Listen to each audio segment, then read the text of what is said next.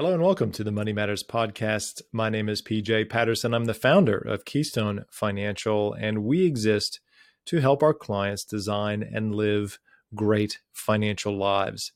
And to that end, the topic for today is on something very important in designing and living a great financial life, and that is goal setting. And I want to give you a framework today and have a conversation about goal setting because, again, it's such a critical part of achieving anything. If you don't have a goal, then you're certainly not going to have any chance whatsoever of achieving what you are probably capable of as a human being. But whether it's in sport or in health or in your career or in money, wealth creation, if you don't have a well-defined goal, and there's a few other aspects of it that I'm going to go into today, but if you don't have a well-defined goal, it's just going to be a lot harder to achieve it. But even once you have a well-defined goal, there are a number of things, I suppose, that you need to consider when you are creating that goal and designing it. And there's an acronym called SMART, and it's this is about setting SMART goals. I'm going to go into what each of those letters stand for and just have a quick conversation about it. Because again, without goal setting, you're just wandering aimlessly around Spaceship Earth. And we don't want that. I certainly don't want that as a financial advisor. If my clients just meandering, they should have, it's best, it's most appropriate for them to have some goals. And then we can hold them accountable, or I can hold them accountable to achieving that goal. So let's go into what the SMART acronym actually is all about. So SMART stands for specific, measurable, attainable, realistic, and timely.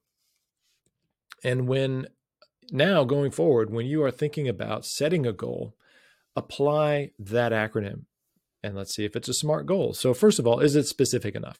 So it isn't enough just to say, I want to be healthy, or I want to be rich, or I want to be a better public speaker. That is very unspecific. It doesn't really have a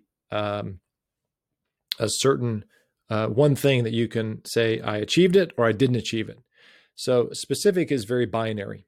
So to say I'm rich, well, what does that mean?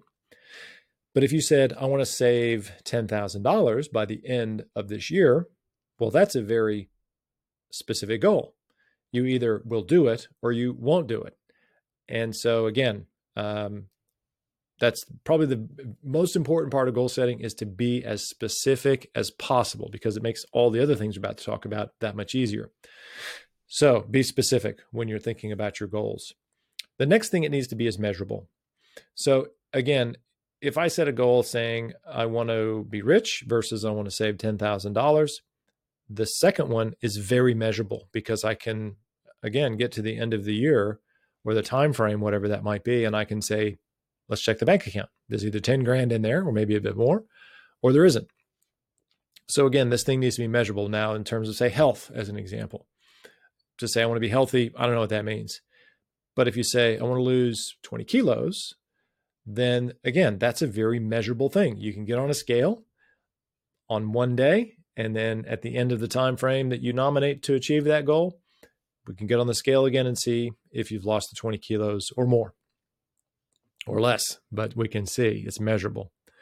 The next thing it needs to be is attainable. And I think the weight loss example is a great example of that. So if you were really unfit or obese, overweight, and you had to lose a lot of weight, it's probably a difficult thing to say, like, let's say, gosh, and I hope none of you listening are in this space, but let's say you had to lose 100 kilos. That's like 200 pounds, more than that, 220 pounds. That's a lot of weight.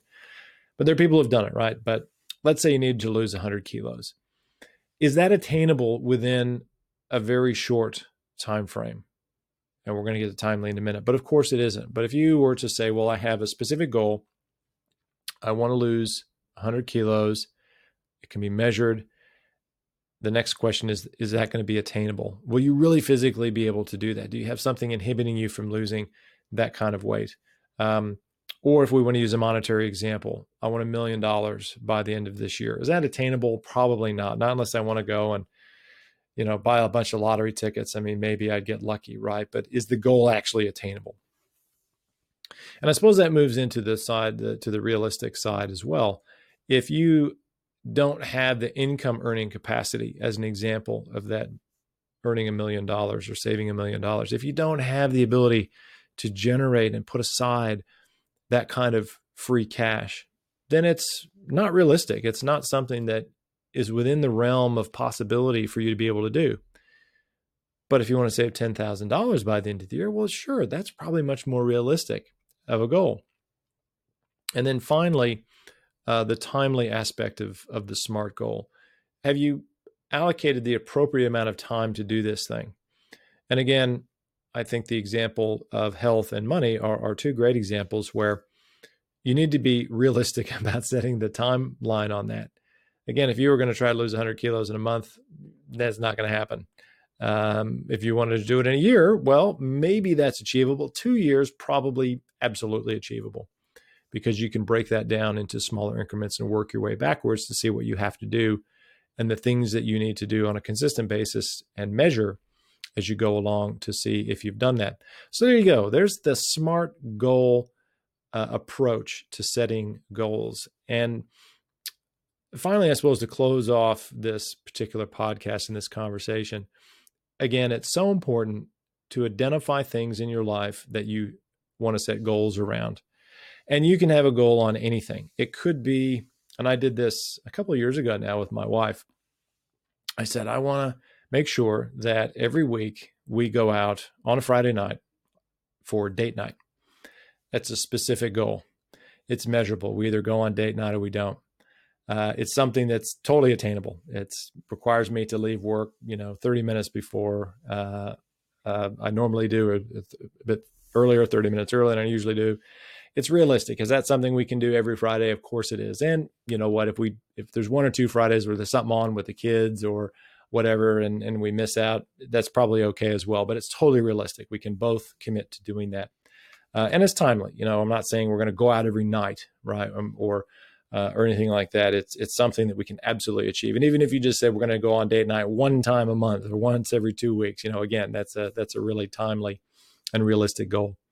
But please give some thought to the things in your life, maybe, or areas in your life where perhaps you don't feel like you're achieving, or you are maybe a bit stuck and you're thinking, is there anything I can do to get out of this particular rut? Well, it could be that you haven't set a realistic, attainable, measurable, specific, and timely goal. Mix it up there on you.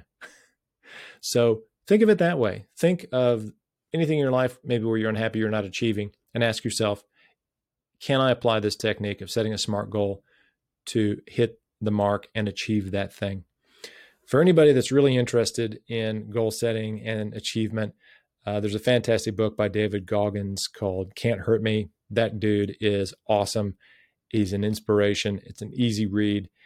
And I tell you what, if you think you've got problems or there's some things in your life you're not happy with, read that book and you will, I guarantee you will be thinking every time life's a little bit hard, you think of David Goggins and you'll be like, yeah, I can get through this.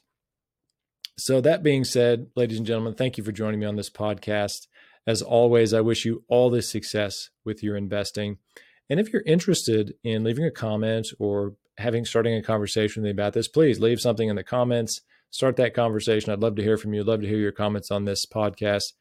And lastly, if you would like to see whether you have developed some wealthy habits and to see how you track with the wealthy habits that I think are very important, I have a scorecard on that. Just go to the website. It's probably somewhere in the link on this landing page. Click on that, take the quiz, and see how you stack up in terms of your wealthy habits. And I'll catch you on the next podcast. Thanks for joining me.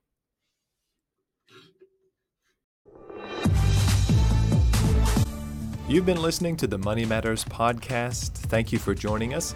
If you liked the content that you've heard today, please subscribe to the channel and remember to leave a comment, like, and share it. Thank you for joining us. We'll see you next time on the Money Matters podcast.